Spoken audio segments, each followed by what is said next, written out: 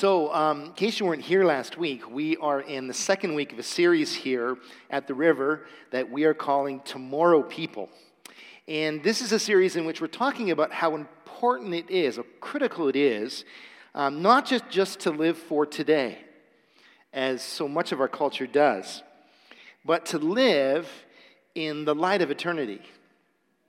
This reality that the person and the work of Jesus is real. That the kingdom he died to bring is real. And that eternity is already in session. And the most important decision that you need to make is whether you want to enter into it or not. So right off the top, I want to talk about the main concept that I'm going to talk about this morning, and it centers on this word, the word invested. Invested. Just put that word up this morning. Now, usually when we use a word like this, we think about it in relation to money, right? Like I'm invested in the stock market, or I'm invested in this business, or I'm invested in this house that I own. Now, of course, we might also use it to describe something that we're significantly committed to, like I'm invested in this family, or I'm invested in the success of this company, or I'm invested in this school or this church. But when we use the word invested, what we usually mean is that we've got some chips in the game. You know what I mean? Like we're expecting a certain outcome. We're kind of betting on something. And to be truthful, we're hoping that outcome will be positive, right? What's more, when I say I'm invested, I'm saying that I believe whatever I'm invested in has value in one way or another, that I'm hoping that one day it'll pay off, right? That I'll be able to capitalize on that value. I'm invested in the stock market, or my RSPs, so to speak, so that one day when I'm old and gray, I'll have the means to take care of myself.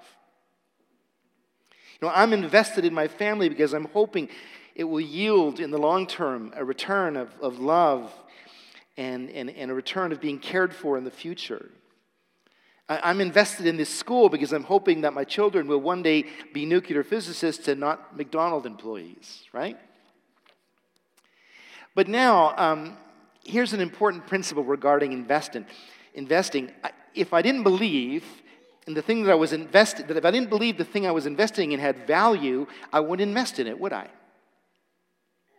Now, from time to time, and this may happen to you, I get phone calls or emails from people who apparently have stumbled onto an incredible fortune in an African country and need some help to unlock it, right? Or I'm given this opportunity to buy an incredible timeshare property. They call me up and they tell me that I'm unique and special amongst all the people in the world. This one-time offer is just for me. I still have a broker that calls me up from time to time from Vancouver with some startup stock that he wants me to buy.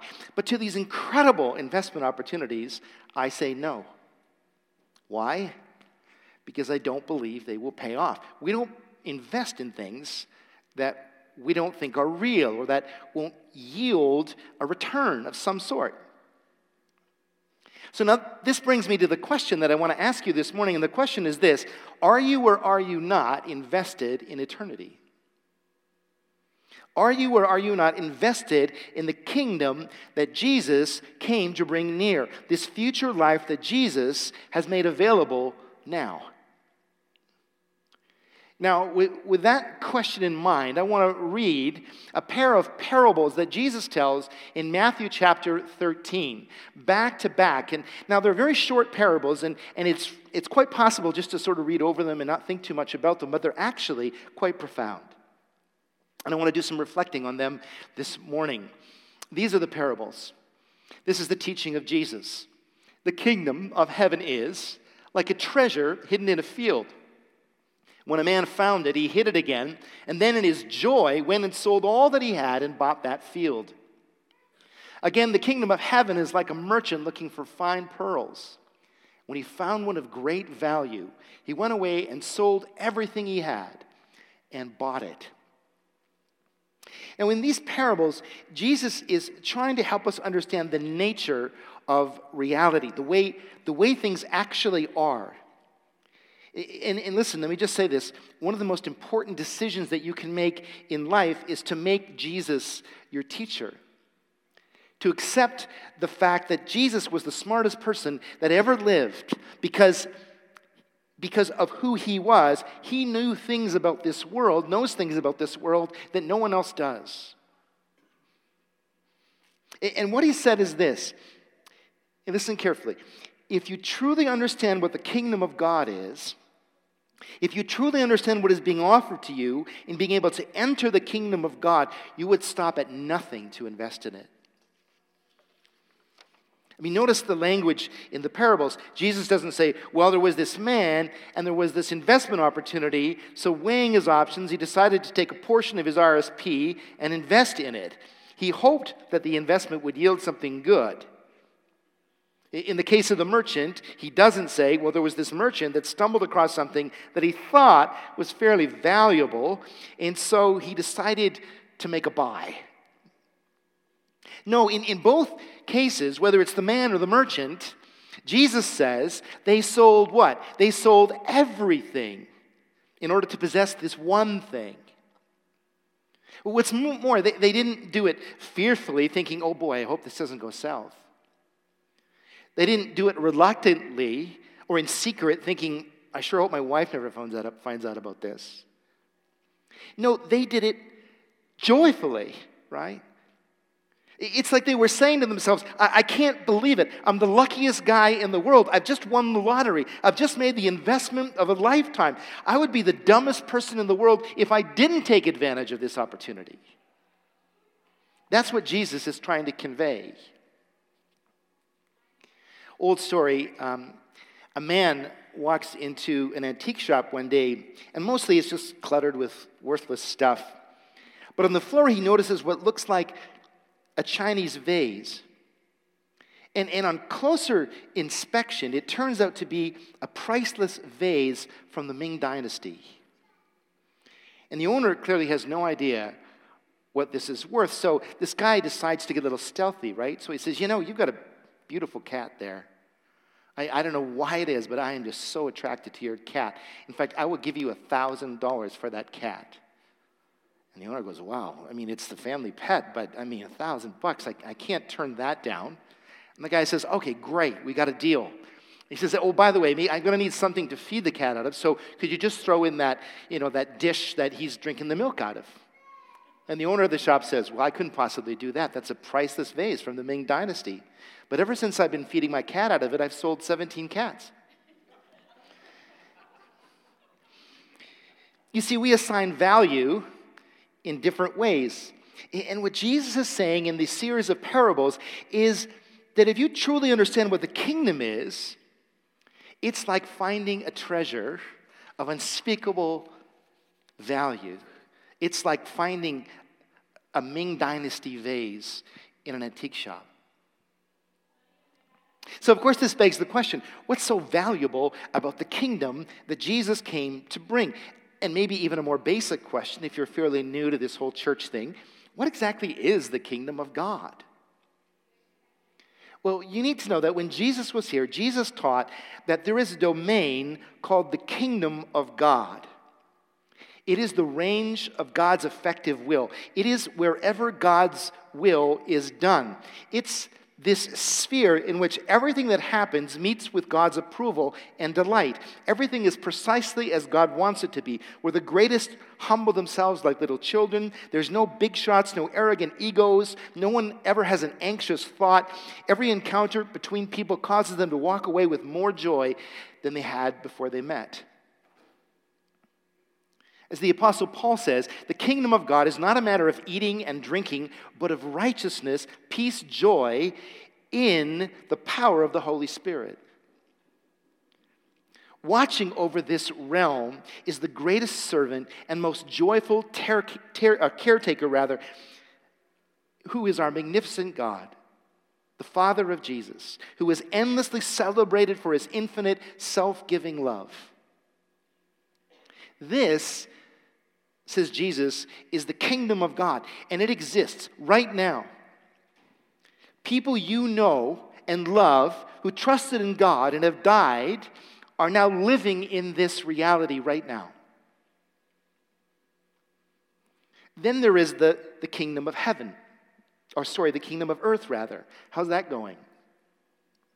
Well, not so good these days. Violence, betrayal, thousands of babies dying daily due to malnutrition, women being sexually abused and marginalized and objectified by men, people killing each other in the name of religion, God's creation getting polluted, vows of fidelity being broken, racial injustice constantly smoldering and often exploding, culture wars, the politicalization of everything. There is this kingdom, this earthly kingdom, and in this kingdom things are not going so well. Because within this kingdom are all these individuals whose individual kingdoms are competing for supremacy. But Jesus has a plan. And this is the plan that he talked about more than anything else when he was here. This is the gospel, friends. In his most famous prayer, he prayed this: Our Father, who is in heaven, hallowed be thy name. Thy kingdom come. Thy will be done on earth as it is in heaven. In other words, here's my plan. I'm going to bring this realm, the realm of God, the realm of the Father, down here. Like a lot of Christians, I grew up praying the prayer, beam me up, Scotty, right, from the old Star Trek. I thought that's what we were supposed to ask God to do, to rescue us out of this messed up earth and to get us to heaven. But Jesus didn't teach us to pray that kind of prayer. He didn't teach us to pray this prayer, get me out of here so I can go up there. No, what Jesus taught us to pray is make up there come down here. Make things run down here the way things are already running in your kingdom, Lord.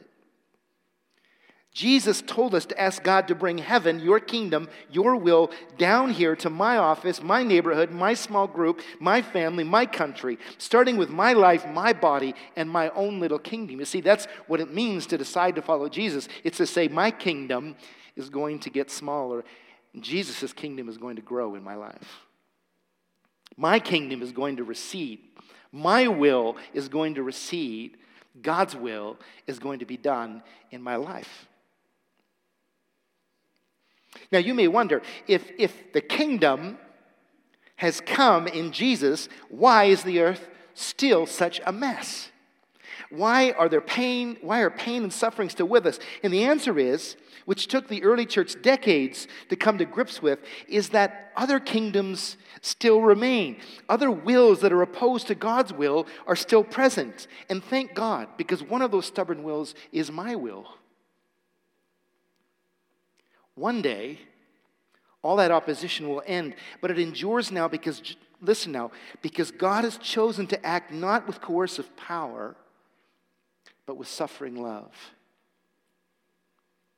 God has sovereignly chosen not to oppose earthly kingdoms, including your kingdom and my kingdom, with his power. He has chosen to try to invite us into his kingdom, into this way of life that Jesus came to show us through suffering love. That's what the cross is all about. On the cross, God is saying in Jesus, I love you this much. This is what it means to be in a relationship with me. I'll love you at this level of self-giving, self-receiving love. It's an amazing thing. When Jesus was born, listen, Rome had a gospel. I don't know if you know this or not. There's an old Roman inscription that read, "The birthday of the God," referring to Caesar Augustus, "was the beginning for the world of the glad tidings," that means good news, "that have come to men through him." The gospel of Jesus is a claim that Rome's good news, a good news purchased by violence and fear, is fake news. No mere human kingdom can redeem and transform the earth. Why? Because we are sinful. Because our hearts tend to be full of ourselves and our own agenda. Only King Jesus can do that. And his ultimate success is certain. How do we know that? Because of the resurrection, right? He's already conquered death, our greatest enemy. He invites you now, as a gracious gift, to become an agent of the kingdom, to experience God's reign in your own life, in your own body, and to become a conduit of God's power, joy, and love to a bruised and bleeding humanity all around you. That's the good news of the gospel. So now maybe you're beginning to understand the gravity of what Jesus taught about the kingdom. It's the biggest thing going, friends. I mean, it's bigger than all the mundane things that you have to do day to day. I mean, this is the future. So this is why, and this is where this all comes full circle now, this is why tomorrow people who are living in the light of eternity, this is why they invest in the kingdom. Now let's get more practical, and let's talk about 3 areas of your life. Let's talk about your time and your talents and your treasures. And I know I've used this language before at the river, but it's just a convenient way to kind of drill down and talk about these areas of your life, how to actually be a tomorrow person. So let's start by talking about your time. Yesterday, a group of us from the river spent a day at Kelly Lehman's farm. For those of you who don't know, she lost her husband this spring, and they have a farm east of town. And obviously, if you've ever worked on a farm, you know there's a lot to running a farm. They have multiple properties, and so they needed help. Now, you have to ask yourself, why would anybody who's already worked hard all week decide that they're going to go out, drive a half an hour out there on a Saturday and help a down-and-out woman who's lost her husband? I mean, don't they have better things to do, right? And especially when they come home the next day, and I can tell you this from personal experience, they need Advil in a major way, okay? Why would anybody do that? And then there were some river volunteers who last Monday went to the food bank and served from 6 to 8. I mean, why would you take a perfectly good Monday night where you can go out and do anything you want to do? You could go out and see a movie, you could go out and visit some friends, but instead you would choose to actually serve food to people who are underprivileged in this area in Edmonton. Why would you do that?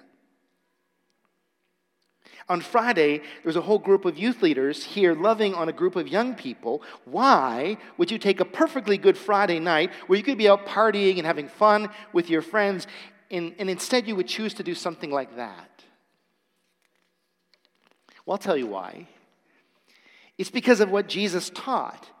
And what he taught is that when we help people in this kind of way, when we invest in people, when we love people, the kingdom of God comes a little bit. It's through actions like this that the kingdom of God, this realm, is brought down here in practical ways. It's investing in eternity. Listen to these words from the Apostle James. He writes this: peacemakers who sow in peace reap a harvest of righteousness. Right? In other words, listen, James is telling us this is the smart thing to do. Acting in this way, loving people in this way, giving in this way, serving this way. People who choose this are smart people. They're not just wasting their time. No, they're sowing something. They're investing in something. They are in fact investing in the commodity that is most precious to God, people. And God says, because of your investment, just like any farmer who plants a crop, there will be a harvest. There will be a payoff. Now, it's important for me to say this. All work is God's work. I'm not saying that it's only church work or community work or food bank work. That's kingdom work. There's no dichotomy between our everyday work and the work of the kingdom, okay? You need to understand that. I mean, lawyering, plumbing, accounting, nursing, teaching. We can all do these kinds of activities in a way in which we're bringing the kingdom of God. We can do them with integrity. We can do them with diligence. We can do them with love. We can do them with character. And all those things bring the kingdom in significant ways. But here's the truth about us. We waste so much time on stupid things, don't we? We spend so much of this precious commodity that as God has given us between now and when we enter into the kingdom, and we use it and we spend it frivolously sometimes on ourselves. And God says, that's not smart. That's not good investing. Now listen, there's nothing wrong with taking some time out for yourself, and you need to do some self-care, and there's nothing wrong with having some fun once in a while. But if the balance of your life is tilted in the direction of, hey, it's really all about me, then you got to ask yourself, where are you really investing? What are you really investing in? What kind of harvest are you hoping you'll have in the end? Smart people, tomorrow people, they take their time and they invest in the kingdom. All right, another area of your life, your talents, I'm always amazed, I don't know if you are, at how talented people are. And oftentimes, you don't see it right away on the surface, right? And it sort of emerges like you're with them in some capacity, and all of a sudden you're like, you do this? That's so cool. I was out in the shoe shop recently with my friend Pete, and he took up painting a couple years back. At first I was worried because I thought I'm going to have to hang up whatever goofy art that he produces in his house in my house, right? But as it turns out, he's quite good. In fact, he hasn't even given me a painting yet, bum. But he took some time out to share some technique with me, and don't worry, I'm not taking up painting. I'm a horrible artist, okay? But it was pretty cool. And I thought, wow, you're talented. Now, the Bible says that we all have talents, right? Every single one of us. Now, are some people more talented than others? Yes, it's true. And it's always a little distressing to children, right, who grow up in homes where they're told that they're this most amazing, talented person in the world, and then they go to a talent contest or they go to school and they find out there's somebody else who's just a little bit more talented than me, right? But the bottom line is we all have talents, right? There's a book out called Strength Finders, and I like this book because it really challenges you to think about what kind of strengths you have. And one strength is being an activator. You're a person that knows how to motivate others. Another strength is commander. You know how to exercise leadership. Another is empathizer. You know how to come alongside people. You bleed for people in a beautiful way. Arranger, you know how to organize people. Analyzer, you're good at solving problems. Communication, you're good at communicating various ideas in an effective way. And even as I think about those things, and I think about you guys and some of the talents you have, we have every one of these kinds of strengths in our congregation, for which I'm tremendously grateful. And there's a ton more. The Bible also has a list of strengths, or what might be called spiritual gifts. Listen to these words from Romans chapter 12, verse 6. We have different gifts according to the grace given to each of us. If your gift is prophesying, then prophesy according to your faith. If it's serving, then serve. If it is teaching, then teach. If it's to encourage, then give encouragement. If it's giving, then give generously. If it's to lead, then do it diligently. If it's to show mercy, then do it cheerfully. Notice how the Apostle Paul is saying, now, if you got it, use it, right?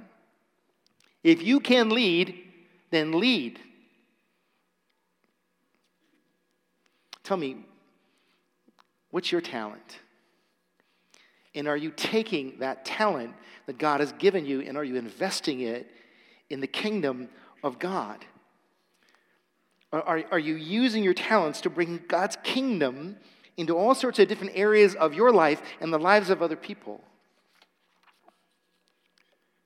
See, the Bible even has some strong words for folks who don't do this, who take their talents and bury them.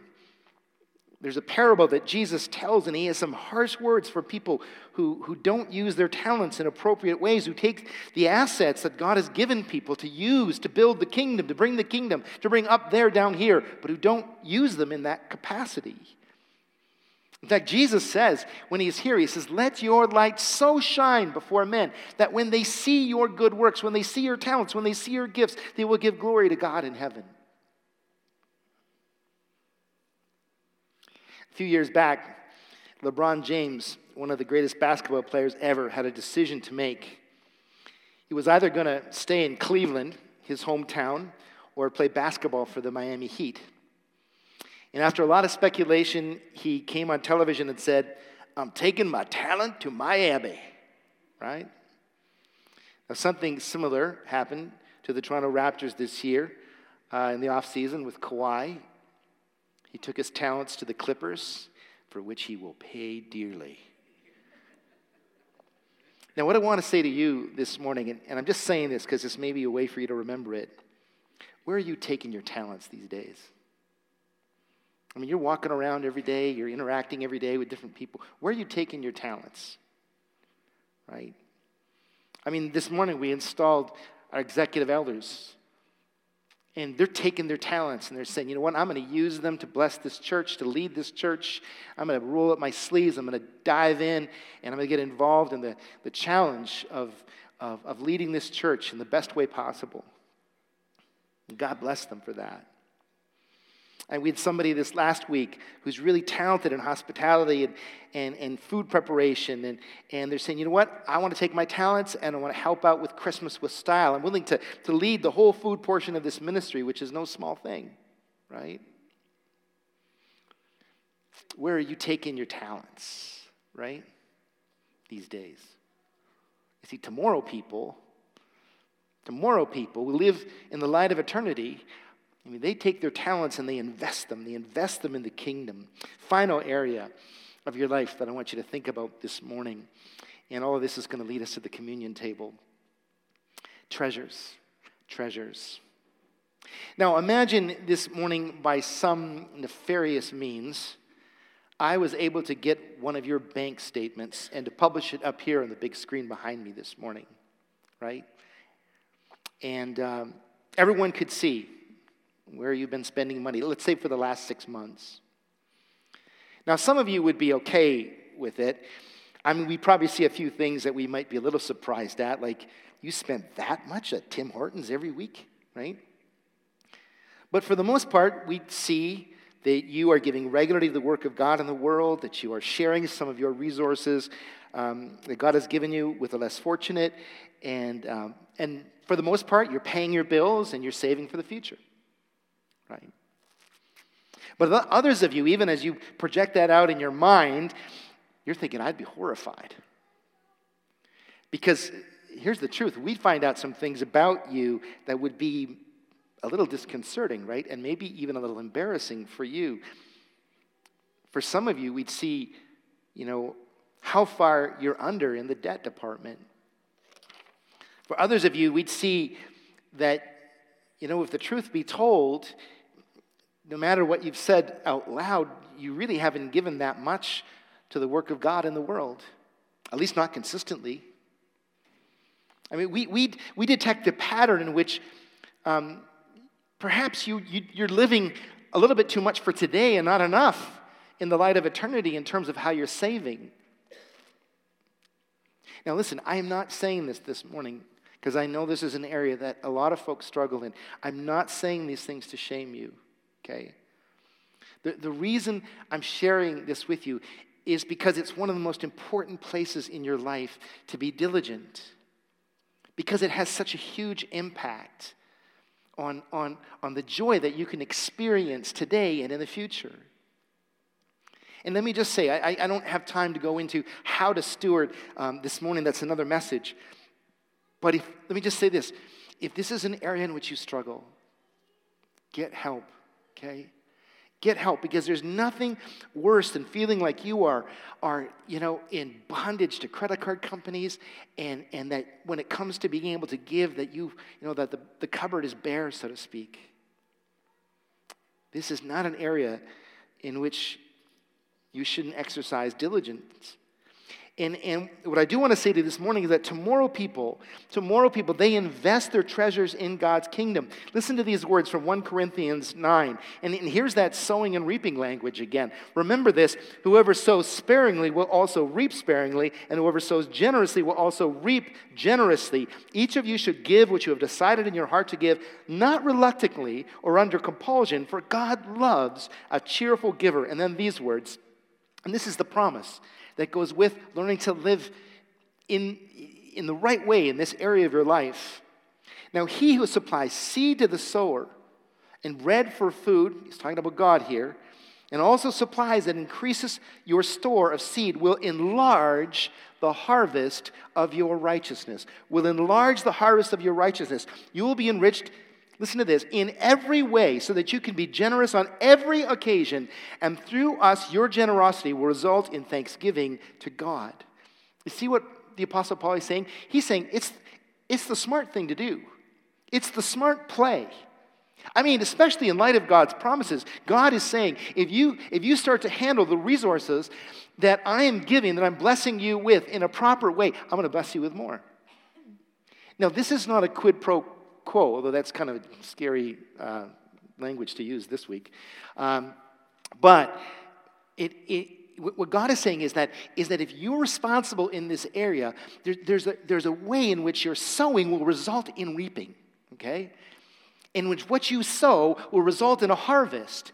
And listen to what he says. He's not saying Mercedes-Benz, okay? He's saying a harvest of what? Of righteousness, okay? In other words, a harvest of being right with other people, of being right with your family, of being right for the future, right? A feeling like having this feeling when it comes to this area of your life, you're saying, God, I got this, right? I feel good about this area of my life.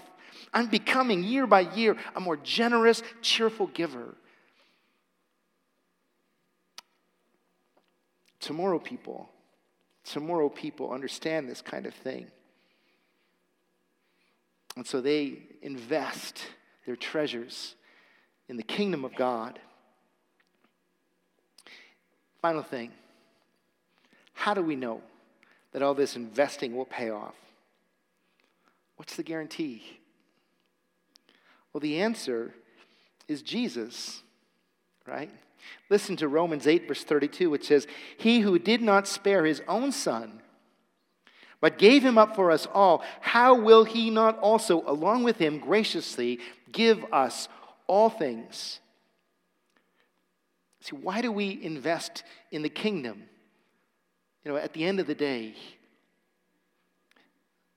because God has invested so much in us. All right? Before we could ever respond to God's love, God, in his great love, sent his one and only Son to die on a Roman cross so that we could have life. He invested in us, and that's what this meal this morning is all about.